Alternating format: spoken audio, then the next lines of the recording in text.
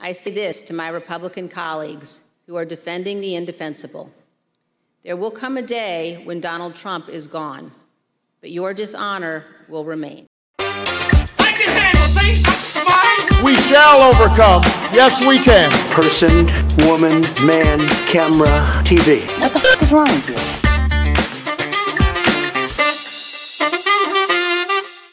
Welcome to What the Franklin. I'm Chip Franklin here with you. Follow us on iTunes and Spotify, and of course on YouTube, or just go to whatthefranklin.com. Thank you again for being here. Big show today.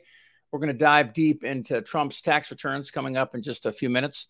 Also try to get behind the whole mess with Ticketmaster and Taylor Swift. Now, for many of us, I can't remember the last time I went to a concert and went through, a ticketing agency like Ticketmaster, but it's a freaking nightmare. And so we'll get to that. We'll also talk about gun violence in this country. And I know conservatives say it's not gun violence, it's people violence. It's 400 million guns in this country. And this year, there have been over 600 mass shootings. So, yeah, it's a gun problem. We'll get to that. We'll speak to some folks and try to figure out, is this a local or national issue? And can you do anything locally with no borders between states? That's a big question. And a little bit later on, Mr. Hollywood, Bill McCuddy will be with us. We'll talk a little bit about the world of streaming and just how I don't even watch regular TV anymore. Have you guys made the switch? Have you pulled the plug? Because I did. I got rid of my Spectrum account, and now I'm YouTube TV, which I love. I think it's like $65 a month. It gets everything except local San Diego Padres games, and I'll work that out in the spring. Anyway, so obviously we've been following a lot with Elon Musk and Twitter.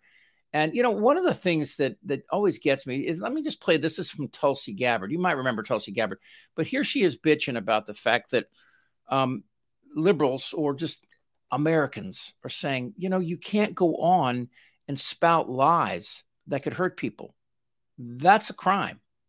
Or at the very least, it's a civil offense. Anyway, this is her on Fox News, again, talking about us, the other side. Listen up.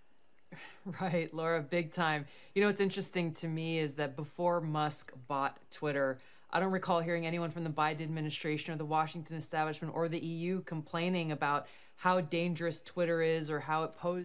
They don't complain because we're not lying about COVID. We're not lying about the election. I say we, I mean just normal human beings. Anyway, I promise this next guy's with us here. He is not only the co-founder of the Lincoln Project and a former Republican. He's author of Running with the Devil and Everything Trump Touches Dies. Rick Wilson joins us here on What the Franklin. Hello, Mr. Wilson. Oh, we don't get any volume. We have no volume from you. Well, while you work on that, I'm going to play a little bit of something here for everybody. This guy is an interesting. How's that? There he is. I got you now. Well, I had you now. You there, Rick? Love live TV, don't you? Hey, how are you? All right, bud. Hey, John, it's a beautiful thing, my friend. Let me ask you. I'm going to play this real short clip, and then I have 3 questions, all in one question for you. Okay. Number 1 is Trumpism dead. Right. Go. That's one question. What's the short and long-term future of the GOP?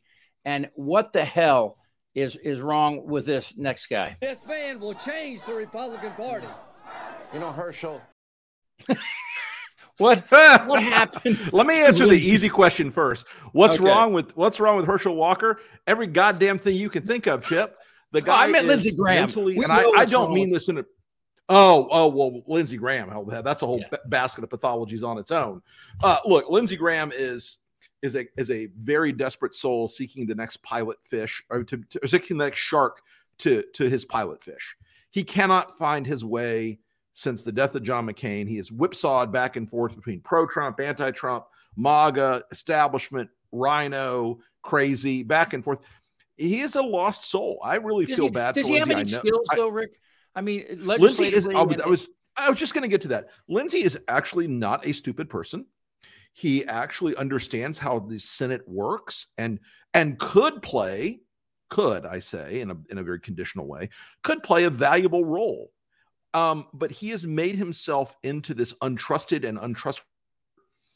You know, the handful of non-insane, non-MAGA types in the Senate look at Lindsey as their friend at best. The MAGAs look at Lindsey as, you know, either a threat because he's got a great skill of sucking up to Trump and getting back in Trump's good graces, or as a fair weather friend as well. So it's hard to be Lindsey Graham. It's tough to be Lindsey Graham. And he's not an unlikable person. In person, he's an affable guy. He's not a shitbird. He doesn't act like that one-on-one. I like Lindsey on one level, but he is completely unreliable. And no one, I mean, this is the problem with being a guy, someone who doesn't stick to their principles and stick to their guns. He is a guy who said Donald Trump will destroy the Republican Party, and then said he's the greatest president of my lifetime. I don't know how you square that circle, but Lindsey cannot. When I was in Baltimore and I was working on WBAL, I got to know Bob Ehrlich pretty well, the governor of and Michael Steele, right? I actually really well. I got to go to, my wife and I got to go to the governor's mansion once, and I'm not a Republican, but I wasn't a progressive liberal then, right? This was like 2002, 3, something like that. And it was interesting to see and to hear him, and then to see where he went, because that was a prime example of a guy. I mean, we golfed together, and I got to know this guy. Same with Duncan Hunter. I mean, these were guys that at one point you pull them out of that world, and they seem like normal people for the most part. And then I don't know if it was fear. I mean, everybody jokes about Lindsey Graham, and there's photographs somewhere, but to me, it's much more based. Chip, I'll tell you the process that I've analyzed as a sort of anthropologist of this phenomenon. In the beginning of ambition, where they thought Trump is stupid, the people around him are stupid, I can manipulate him. That's what Paul Ryan thought. That's what Lindsey thought. That's what Mitch McConnell thought. An awful lot of these Republicans who should have known better, who should have known they were dealing with a con man, got themselves suckered. They got themselves drawn into this bullshit from this guy. And it then evolved into fear, because they started going home to their town hall meetings, and the Trump voters and the red hat guys were like, no, you have to be with Mr. Trump 100% of the time on everything all the time, or we're going to get you primaried and we're going to destroy you politically. And frankly, there's also an element in the minds of a lot of Republicans, and I know many of them who have expressed this to me personally and privately, who say, I'm afraid for my family if I don't back this guy. These people are nuts. They're going to come to my house. I had a member of Congress, I wrote about him in my first book, who told me, he goes, I came off a town hall meeting where I didn't agree with Trump on everything, and my wife's phone was 911ing me because she was getting death threats within an hour of the beginning of this town hall meeting. She's getting death threats because the MAGAs in the audience are so. Yeah, we're having but that fear has evolved. Let me just wrap this one piece up. That fear has now evolved into a very cynical belief that they can maintain their integrity privately, that they can say, I don't like any of that stuff, but that they can play the MAGA base QAnon crazies and the racists for suckers. And that, I think, is one of the most pernicious and dangerous things I've ever seen in politics. Is you can't. Well, can we curse on this show? Yeah. That's all right. Let me say, there's a phrase. The guy that used to run our hunt camp when I was a kid growing up, where we used to go bird and deer hunting, he had a phrase. He's like, "You can't fuck a rattlesnake.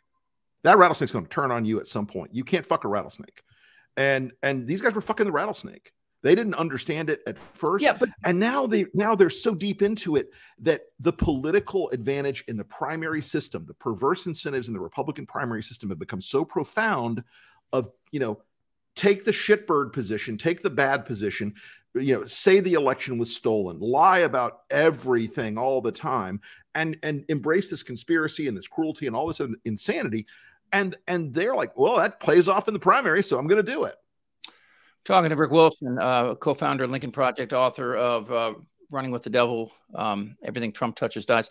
Here's the thing, that there was a time, if you were a Republican and you wanted to defeat a Democrat, all you had to do was pull out an appropriations bill and say, look at this. Look at this. Where's this? $1 million going to, to study canaries. I mean, that That was a winning ticket. Hell, I can remember I did an ad one time. Because a member of Congress voted to build a tunnel under a road for turtles. Well, and it was like $1 million project. And I was like, $1 million turtle tunnel. How does that help our community? You know, whatever the hell it was.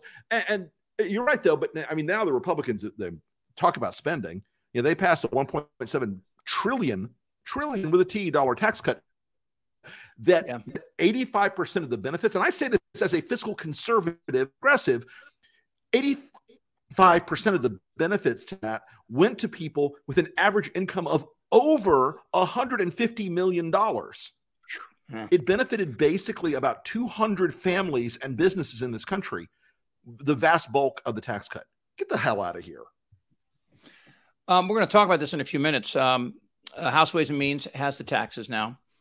Trump's 6 returns. I don't know what they're going to find that, that Treasury didn't, but we'll see.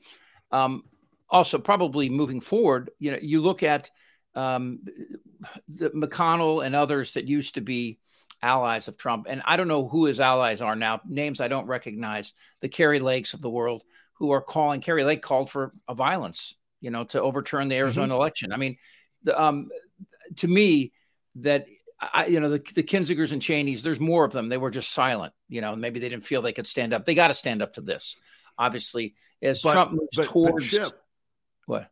Yeah, I mean, look, I think there are a few right now who are willing to go out and say, I'm not going to back Trump. This is ridiculous. He's off the reservation. He's with racists and anti-Semites. And right now they're saying it. You know what? I knew a lot of Republicans in 2016 who said, he's insulted John McCain, the memory of a heroic POW. He's insulted veterans. He's mocked the disabled. He's done this. He's done that. I could never. And you know what they did? They voted for the guy and they supported him and they backed him and they raised money for him. And they did everything they could to make sure that he got reelected in 2020. I think this sort of like barroom courage we're seeing from a few of these guys, the minute Trump wins one primary, and he will win a primary. He will win more than one. Because even if Trump has 15% of the Republican base, and you've got 5 or 6 other people spreading the peanut butter over that big piece of toast, he's going to have the majority in Iowa and South Carolina and New Hampshire. And he's going to rack up delegates quickly because he has more name ID than anybody else, including the current boy wonder Ron DeSantis. And all of those people, all those big donors are like, I'm not with Trump. I'm going to stay away from him now. They will bend the knee. They will come back.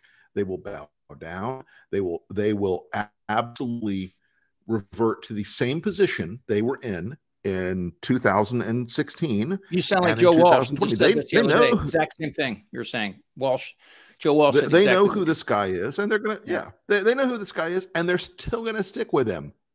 Here's an irony, Rick, that DeSantis actually strengthens Trump. A national DeSantis actually makes Trump stronger, and people go, "What?" No, if you listen to the guy try to speak on a position, I completely agree. Yeah, I mean, and that's a smart thing. I could not agree more. Trump does not go into the details. Trump just, and when DeSantis does, he really honestly sounds like somebody that lost their way in the middle of a speech without a teleprompter and has no idea where to go. And of course, when you do that on a national stage, remember, was it Perry that came up with, I got 3 things to say. One, he said, I got 3 departments I want to cut. And it's the Department of Education, that debate that Ron DeSantis had with Trist, and Charlie is a spent force in Florida politics. It was always going to be, Ron DeSantis had every advantage in the book. He should have never debated because he laid himself open to something that Trump picked up on immediately. In that debate, when Charlie Crist, who's a wily old dog, if nothing else, I've known the guy since 87, he's still got a trick or two up his sleeve. Well, we're not friends, but he's got a trick or two up his sleeve. He says to Ron DeSantis, are you going to run for president? And DeSantis stood there on, and I'm going to date us, Chip, on tilt, his brain on reset, going beep, beep, beep, boop, boop, boop. And he couldn't answer. And I promise you, when Trump saw that moment, when Trump watched Ron DeSantis lock up like that feral, rabid, animal cunning of Donald Trump in his brain said, I will eat this guy alive. I will rip him limb from limb and beat him to death. And I believe it. If they get in the arena together, I think people are going to be shocked how quickly DeSantis gets a stupid nickname and finds himself flailing around and tries to give Donald Trump a nickname in return. And it goes bing, bing, bing, and a back and forth, and it just goes crazy. Well, Rick, I know you got a heart out. I appreciate your time. I think that that we're going to learn a lot in the next 6 months. Delighted to be with you as always, Chip. I got a couple more minutes. If you had you had two questions at the top. We sort of went back and forth. Is Trumpism dead? Is Trumpism dead? And another no. Okay, and that's stronger than ever. Stronger than ever. Really. Can he win? The authoritarian nationalism that defines Trumpism has never been more powerful in American society. There is no principled conservative. It just doesn't exist anymore. The path to Trump winning, absolutely. He can win the primary. There are more scenarios where Trump wins the primary as of today, all externalities, controlled for, than doesn't. The idea of a Nikki Haley or a Chris Christie beating Donald Trump is laughable. The idea, even Ron DeSantis, let's say Ron DeSantis raises $250 million. The benefit of that money in a Republican primary is de minimis. It doesn't do the work it used to do. And can he win the general? Look, again, that's a long road. There will be a lot of people posting up and fighting hard against him, myself included, and my organizations included. But at the end of the day, Donald Trump is a formidable candidate. He's still, even as wounded as he is, a wounded bear is still dangerous. Yeah, even more dangerous. Have we underestimated Biden?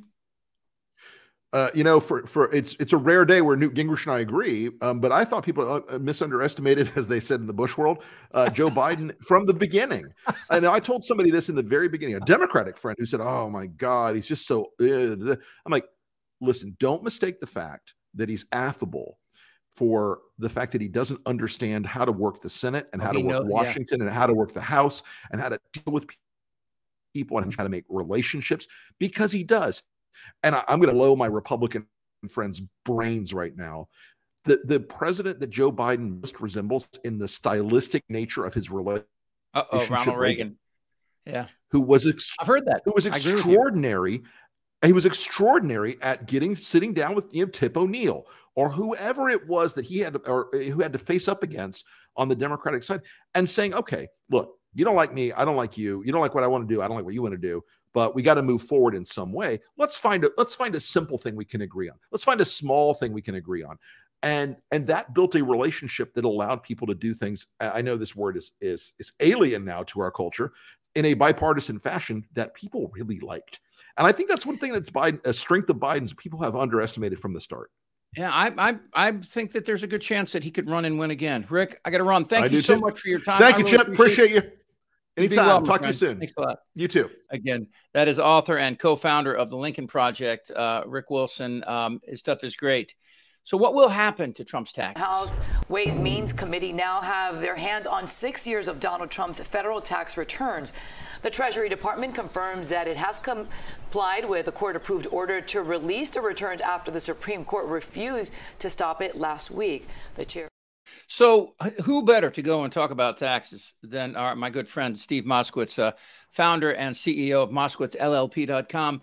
Steve, first of all, taxes reveal a lot about a person. You can look at somebody's returns and tell a lot about them, right?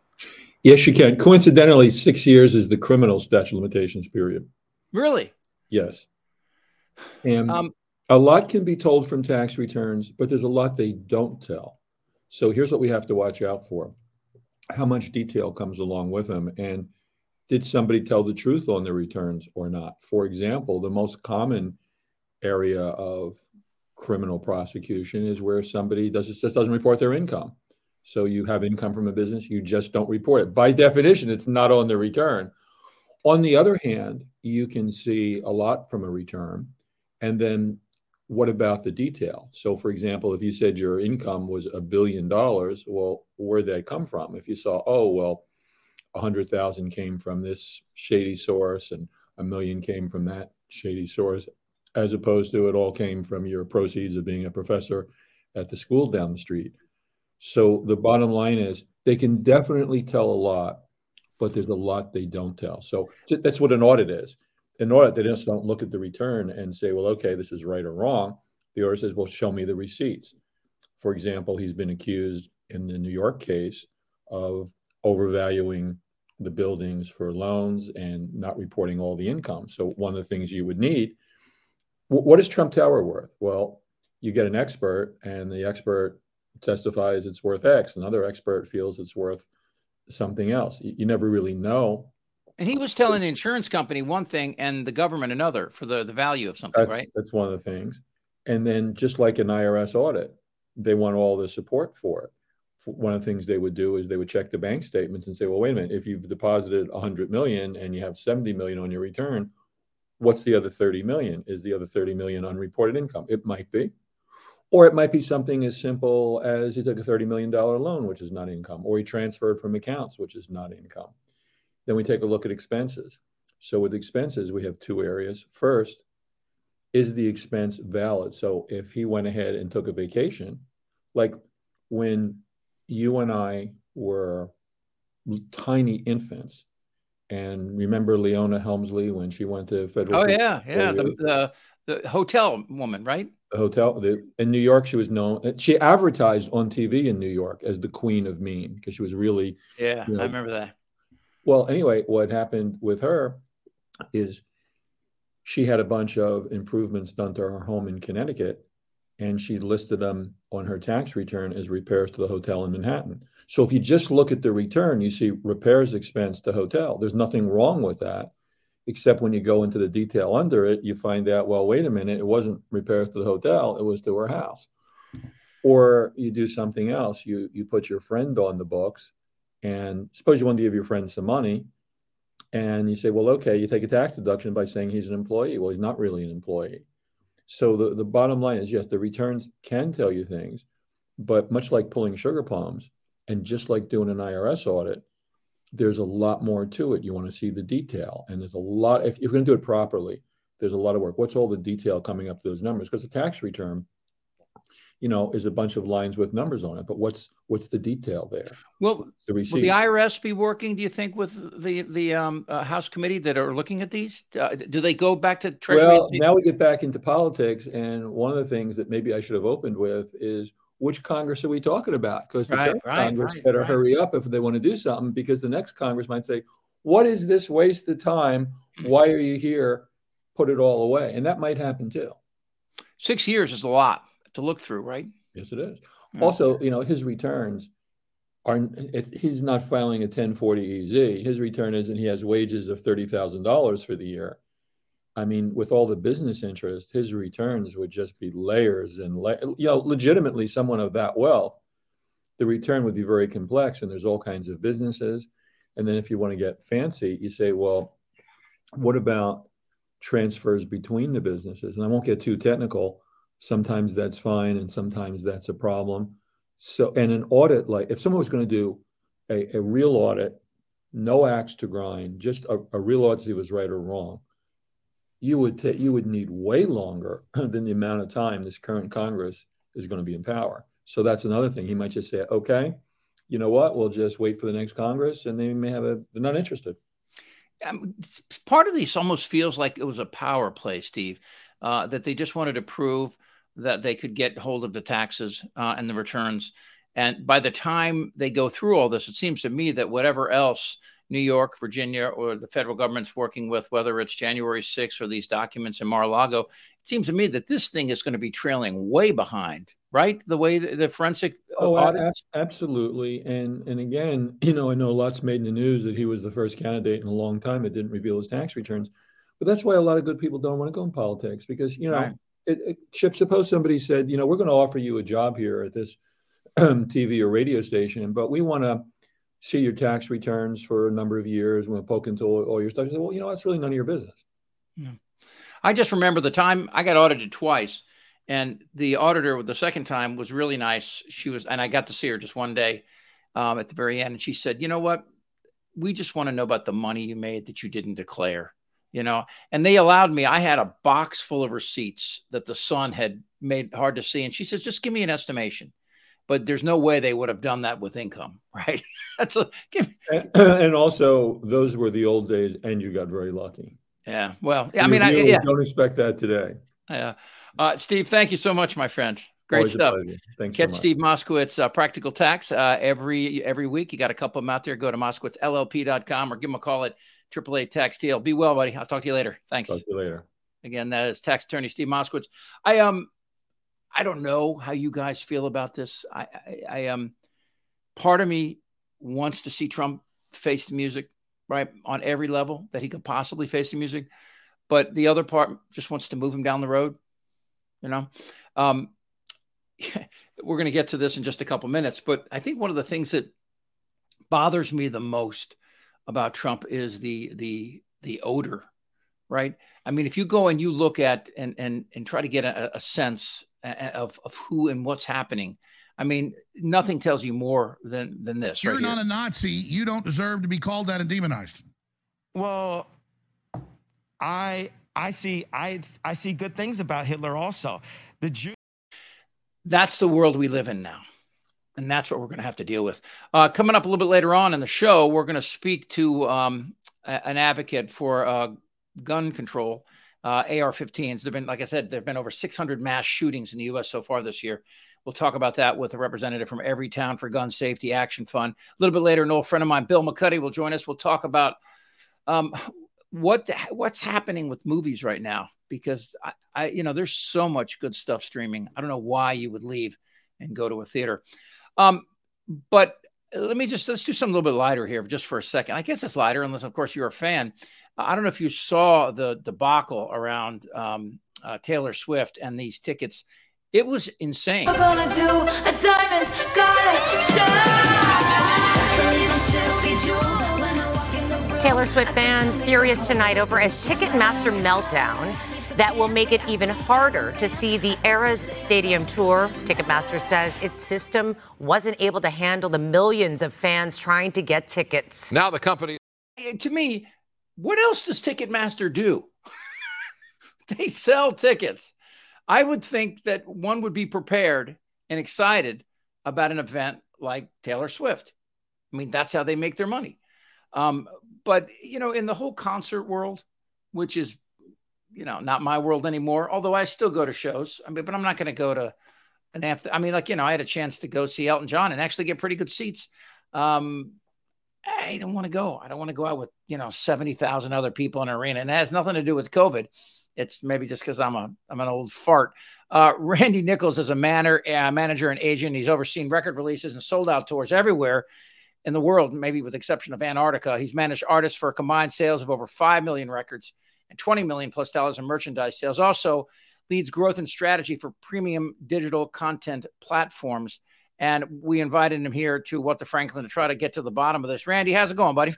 Going all right. How about yourself? Good. So what the hell happened with this whole Taylor Swift thing? And let's back up a little bit before we get to that and talk about when did Ticketmaster become the preeminent and pretty much the only place to go to get these tickets?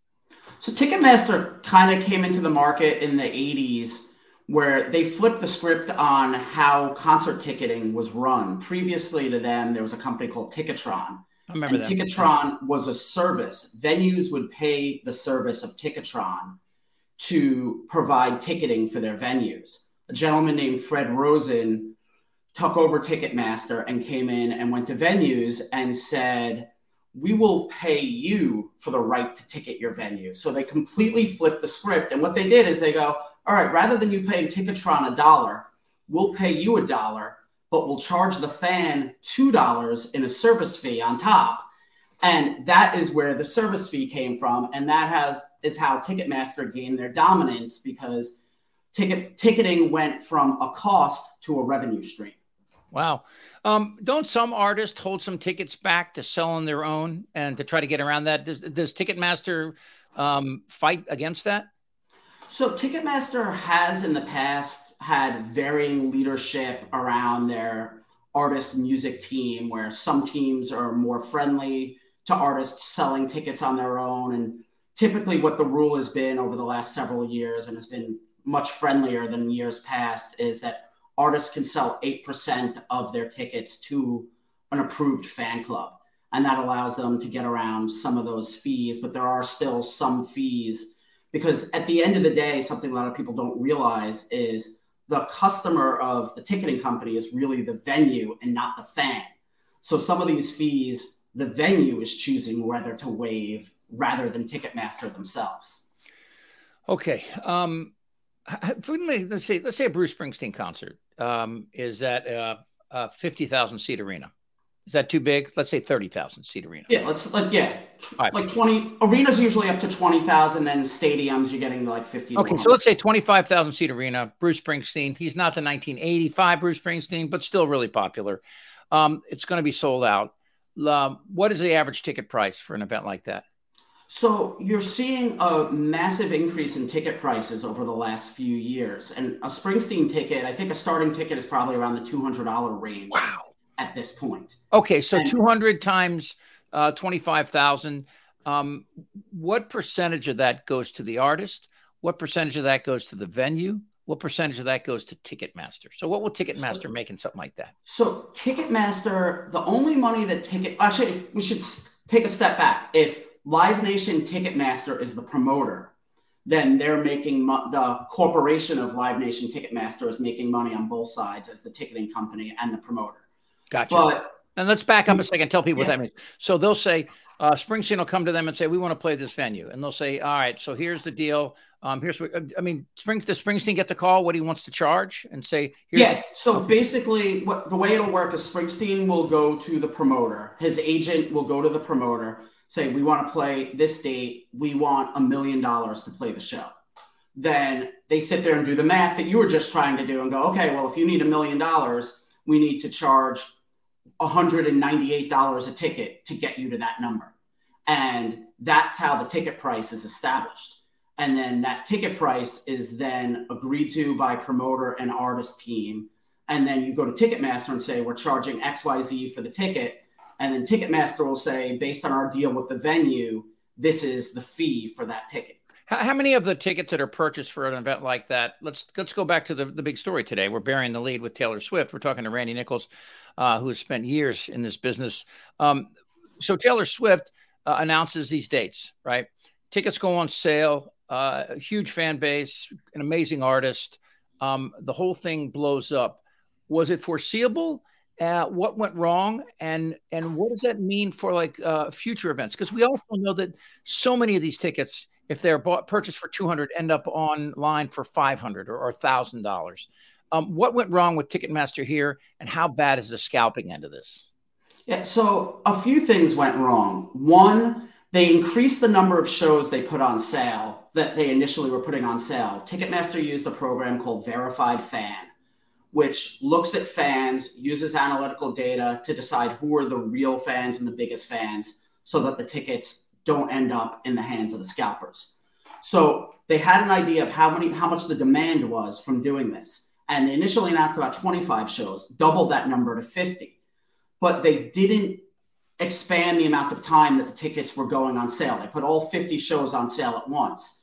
They probably should have spread that out over either a couple of hours at least or a couple of days. So 50 shows weren't going on sale at once, because you may be familiar with a term called a denial of service attack on an internet provider. So they almost had what I would consider a denial of service attack on themselves, because you have the fans trying to buy these tickets. But on top of that, you talk about the scalpers. The scalpers build these bots who can make thousands of attempts to buy tickets in a second. So you have these legitimate fans who got codes through this verified fan system and are in a queue trying to buy them in an organized fashion that Ticketmaster created, while these scalpers are literally creating denial of service attacks, hoping that they're going to trick the system and get the tickets ahead of the fans. It's insane. That said, the vast majority of the tickets went to fans. When you A/B 2 stadium shows in the same stadium with an artist that used the verified fan like Taylor and one that didn't, there's substantially less scalper tickets available, but a verified fan still has the right to buy a ticket and flip it. So there are some available there.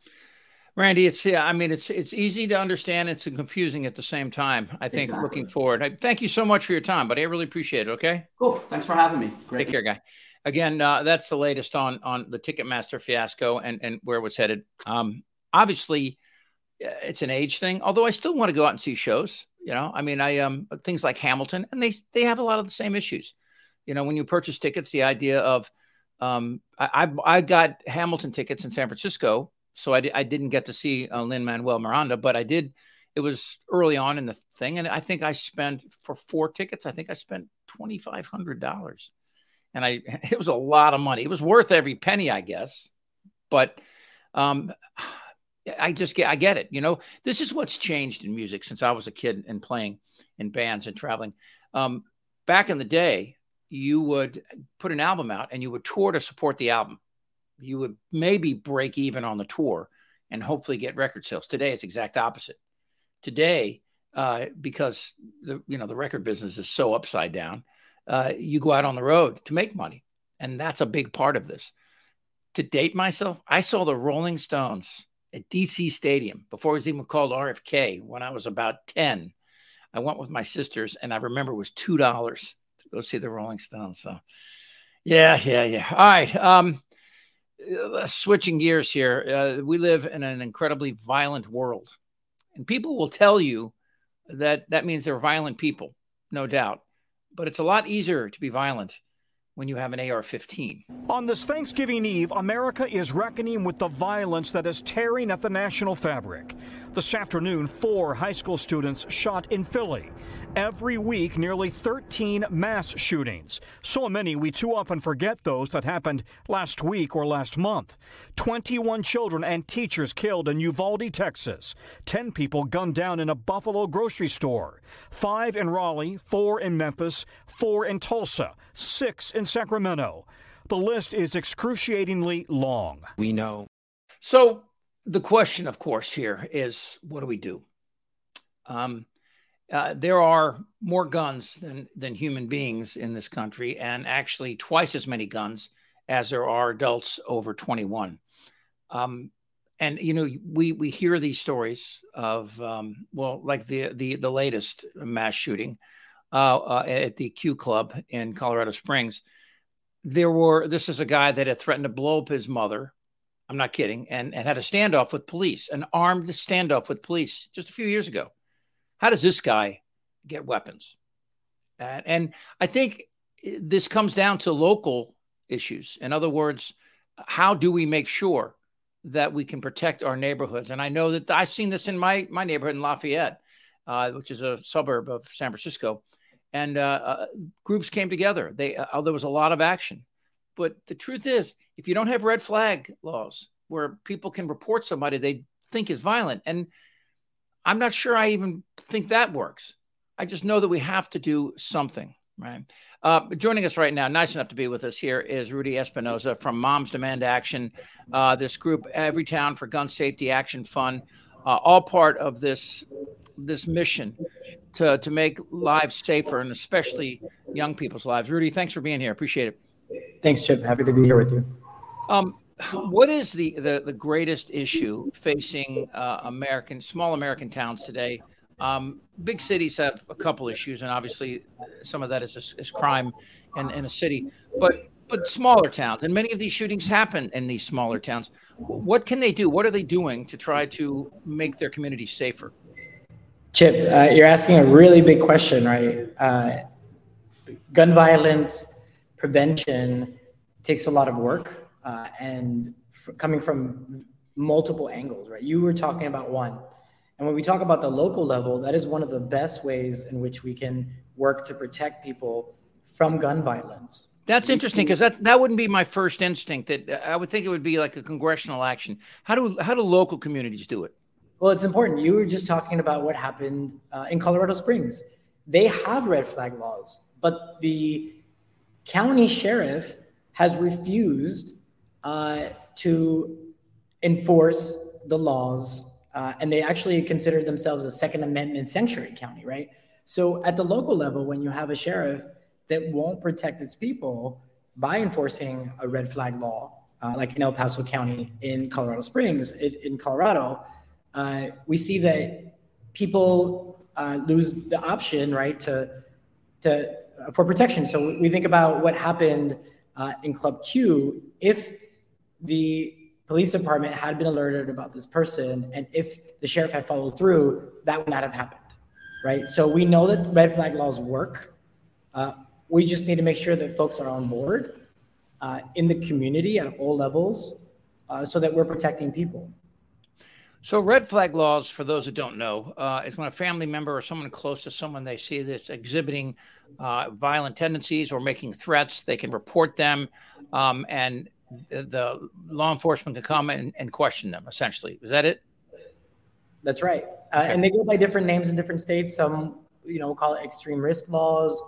In California, it's a gun violence prevention restraining, a GVRO, gun violence restraining order. Red flag laws, right? They come by different names, but they all essentially do the same thing, right? If there's someone is at risk of hurting themselves or others and they own a weapon, then they can report it, and that weapon can be temporarily taken away. So that's the key thing, right? It's temporary until it's determined that they can have their gun back.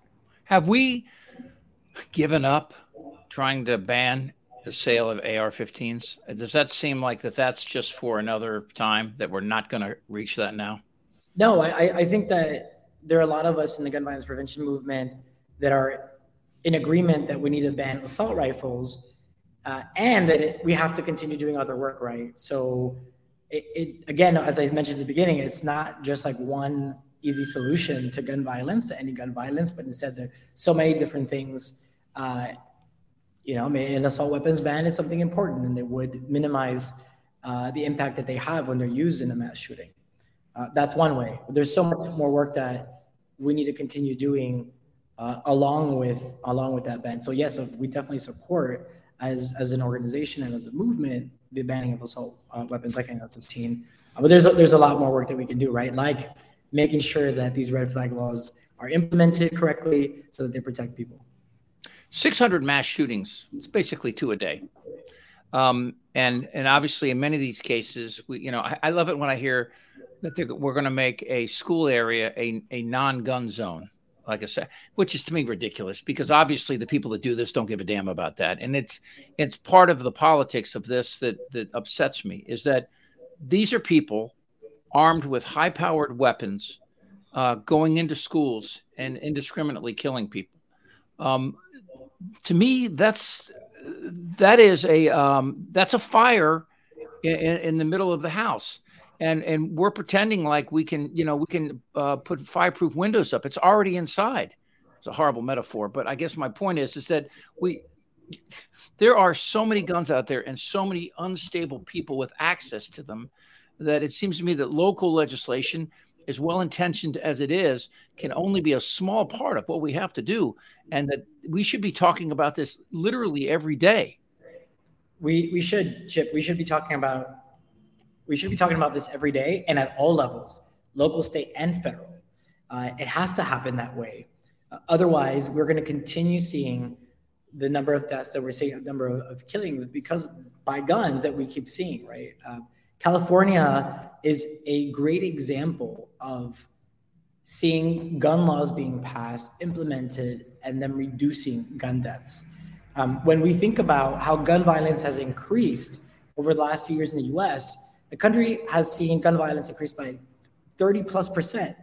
However, in California, we've only seen it grow a little bit over 10%, around 10%. So what that tells us is that gun laws work, gun laws keep people safer. Imagine if in the country we had only seen a 10% increase over a 33% increase. Of course, we'd rather see zero or a reduction, but how many lives would have been saved if we had decreased the increase of gun violence? And we look at California. Governor Newsom in 2022 just passed a package of 8 bills that are meant to protect people. They are about public safety. Gun violence prevention, gun safety is public safety. So we have to remind ourselves that we cannot let the constant cycle of news media, of news on mass shootings, make us numb. We have to continue this fight. It doesn't end. I think we need to embarrass politicians. I think we need to hear more families, from Newtown, from Columbine to Colorado Springs, and it's no surprise that states that have fewer gun restrictions have greater violent crime, and it's and people love the politics of this. I have to discuss the Republicans pull that Second Amendment stuff, and when the Second Amendment was penned by Madison, it took a minute to load a musket and to shoot one bullet. Of course, we know the damage that an AR-15 or even a handgun can do today. It's incredible. And for them, for any politician to pretend like that this is an issue of mental health solely, or it's an issue of law enforcement is insane. Well, they're a liar, and they know it. They know that's not the issue. Chip, you're right. There is no one issue that you can point to, right? It's multiple issues. And I will say this. The passing of the Bipartisan Safer Communities Act this summer was a big deal, right? Almost 30 years since we saw any gun legislation at the federal level. I was present at the signing this summer. I was one of the privileged few that got to see, President Biden, along with Republican and Democratic senators, working side by side to get something done. Of course, there needs to be more done, right? Let me say that. There needs to be more done. And what happened this summer was a huge step forward, right? We're seeing the Overton window moving on gun violence prevention. 10 years ago, any politician talking about gun violence prevention or gun safety would have probably lost an election, no matter what party, Democrat or Republican. We have shifted the narrative because the data is out there. Gun safety laws equal public safety, equal safer communities, right? And that is a fact. Yeah.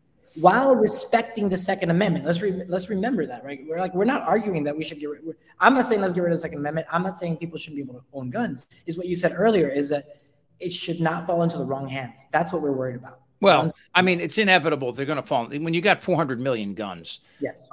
They're going to fall in wrong hands. And again, you have gun shows and all these places. You just can't restrict any of it. Rudy, will you come back and talk again, please, my friend? I would love that. Thank you. You did a good job through all that choppiness. I appreciate it. Thank you. All right, see you, buddy.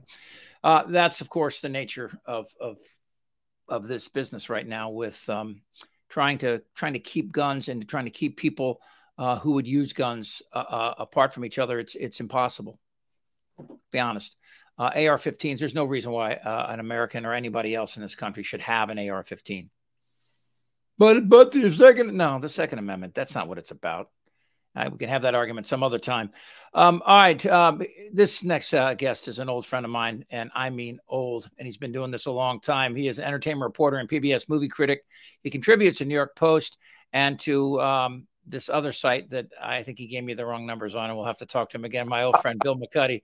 Hello, Mr. McCuddy. How are you, buddy? I'm good. It's goldderby.com, which is the industry leader in tracking everything that has to do with the awards season. And man, are they sending me everything. We'll talk about that. Wow. Yeah, critics, you guys, it's I remember McCuddy right there. Bill McCuddy is his name. I'll fix that for you while we talk. Hey, let me ask you a question. Sure. Movies right now, the health of films and theaters.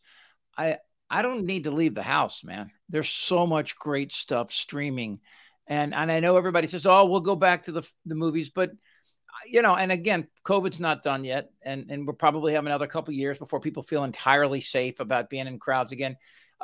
But have theaters, streaming works so well. And I'd rather invest, this money, every time I go out and spend $120 to go to a movie now, which is not insane. If you go to these Cineplex places where you can buy beer and food and all, I can do that at home. Where are we?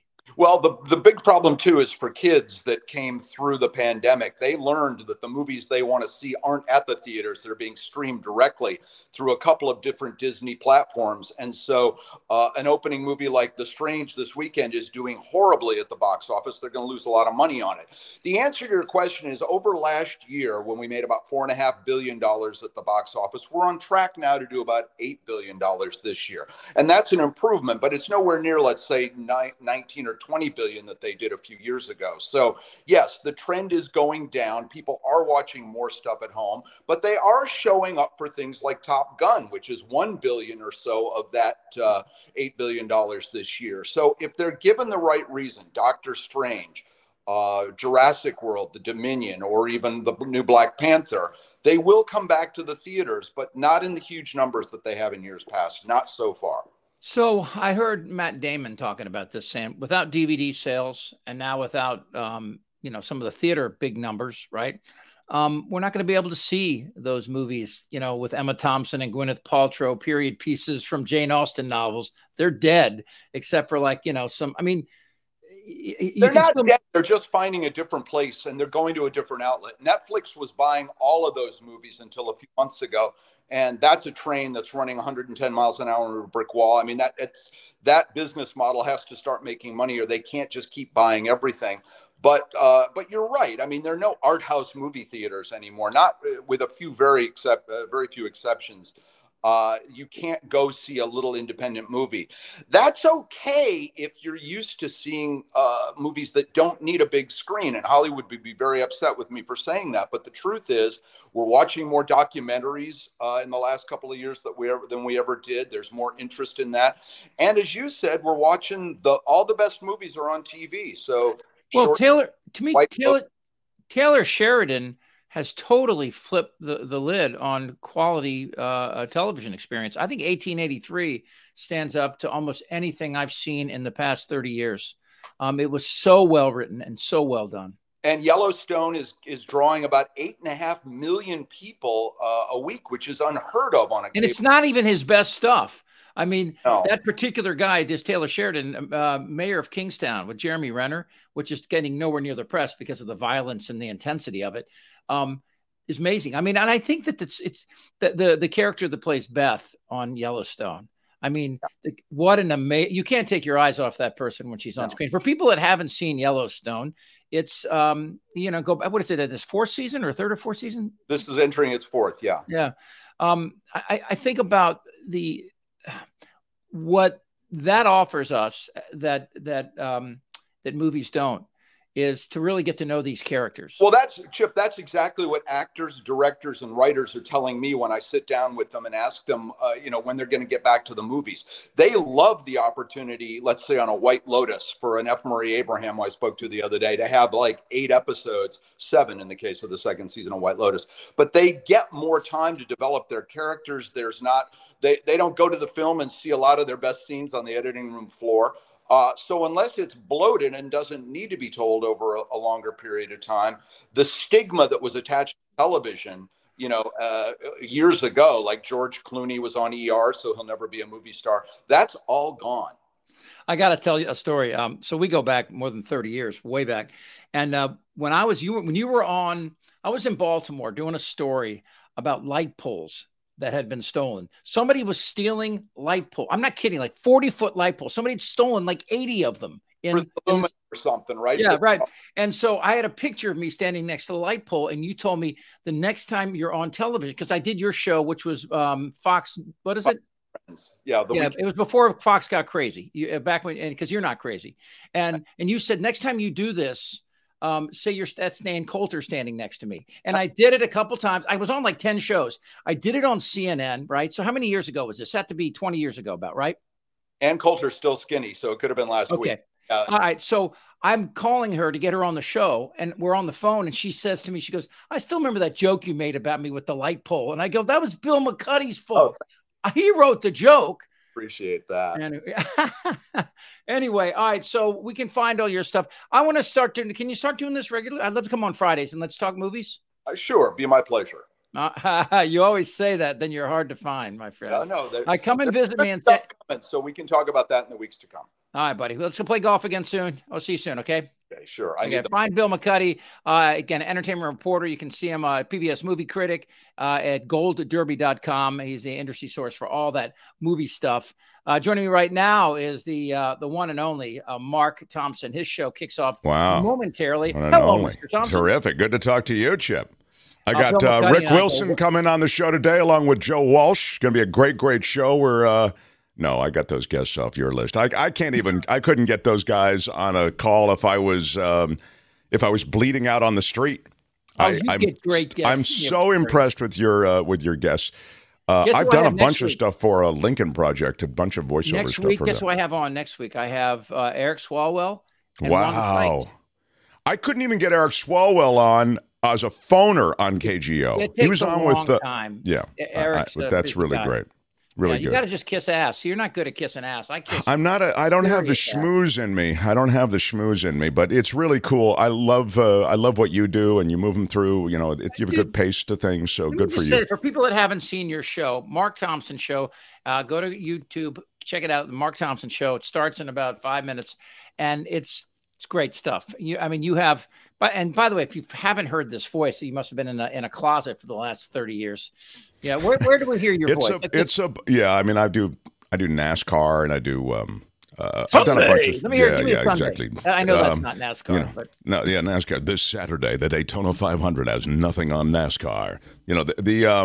See, I have that nasal Midwest. You sound great. You'd be surprised. I mean, my voice is a very particular kind. I have a very sort of big voice, like, ladies and gentlemen, please welcome Chip Franklin. It's very big. But what is oftentimes the commercials want something that's more like or everyman voice, like yours, which is great. So I have to take a lot of. That's where they go through all the talent and they go back to the guy that has none. See, that's how on Fridays we do Friday Fabulous Florida. On my show, I do politics, and I also do a lot of stuff that's not politics, and you do that as well. But I'm just saying, I have a lot of franchises that are kind of just fun and weird and sometimes silly, I know. But anyway, Friday Fabulous Florida is news from, as you might imagine, the Sunshine State. Then at 11, we really jump into politics. It's been a big week for Trump, as you know, as you mentioned on your show. Taxes, the special master thrown out. Also, I want to talk about moving up the primaries. I have two brilliant political analysts, Jim Avila, former senior correspondent for ABC, White House correspondent for years, and Michael Shore, TYT commentator and from News Nation. So I'm excited about talking to them about that. And then Michael Snyder, the Culture Blaster, comes in. We talk movies. So that's my show ahead. By the way, Jefferson Graham, who does photo walks, his dad, do you remember Jerry Graham in the Bay Area? I don't know if you were in the Bay Area then. No, but I know the name. Yeah, Jerry Graham was just a brilliant fixture on the Bay Area scene. He did a show called Bay Area Backroads. His son now has a really popular YouTube channel, and it's on Tubi, and it's all these other places. And he has photo walks, and what you can do with an iPhone is amazing, and he shares it with our viewers. So anyway, he's premiering an iPhone video shot in Paris. It's all the stuff that's Parisian and magnificent. So that happens today as well. So it's a lot of stuff coming up in a couple minutes. Yeah, you get. I love your ideas. I love especially the crime stuff you do. I'm going to try to start a segment called Pod on Pod, where I talk about some other cool podcasts, and I really love these guys that the unsolved, because some of these podcasts have actually solved crimes. Damn right. I mean, high profile. Yes. Yeah. And the police really don't, people think that, we always say on TV where the cops, stay out of your lane, but cops still love it. If you can bring information to cops, I mean, they don't want you out there chasing armed people. Right. Although it's funny, I had Josh Mankiewicz from Dateline on my show, and we talked about this, and he said, it's, when you're a private detective and you come in to the cops and you say, hey, I've got something for you, they're going, yeah. Why don't you go work out in divorcees or something? We got this. So there can be a little bit of, jurisdictional arrogance that can settle in occasionally. But you're right. Those cases, these cases are oftentimes reanimated by the online community even, so you're really good. We do a segment called Mark's Murder Mystery Monday. That's what I love. I've heard that one. That's great. Yeah, that's how my girlfriend does it, Courtney, and she's into all that stuff, that real crime stuff. Aren't you a little old to have girlfriends? I don't know what do you say? Partner? We've been together for 8 years. It's like a Goldie Hawn thing. What do you call? You know what I mean? Goldie Hawn. I'm marrying somebody tomorrow. I'm an officiant tomorrow. I've done it 5 times now. Look at you, must be good. You're getting the got my number, baby. If you want to pop the question, I'm the guy. It may happen. I got to go jam. I know you got to do a show. Go. The Mark Thompson Show. Come join us. We'll see you next time, Chip. Thank you, pal. Very funny guy. He's for all his self-deprecation. It's an amazing show. All right. Thank you for watching. And please follow me on here. I know that this show is only in its second week and we're still building numbers. But, I'm confident. I'm not going anywhere. I'm going to do this Monday through Friday at 9 a.m. every day and trying to get you the best guests and the best, best news and commentary all surrounding that. You can go to whatthefranklin.com or the YouTube channel with my name, Chip Franklin. And by the way, you can follow me on Twitter. And if you're on Twitter, let me know and I'll follow you back. Okay. That's my new thing to screw Elon Musk. I'm just going to, all the friends that want to follow me, and I have a lot of followers. I've lost about 20,000 during this whole thing. And I think a lot of them were bots, and I don't know what's going on with Twitter, but I'm not going anywhere right now. So if you're on Twitter, follow me. Again, please subscribe here, hit the bell so you know when the next thing's happening. And you guys have a wonderful weekend. I really appreciate you being here. Until then. We shall overcome. Yes, we can. Person, woman, man, camera, TV. What the fuck is wrong with you?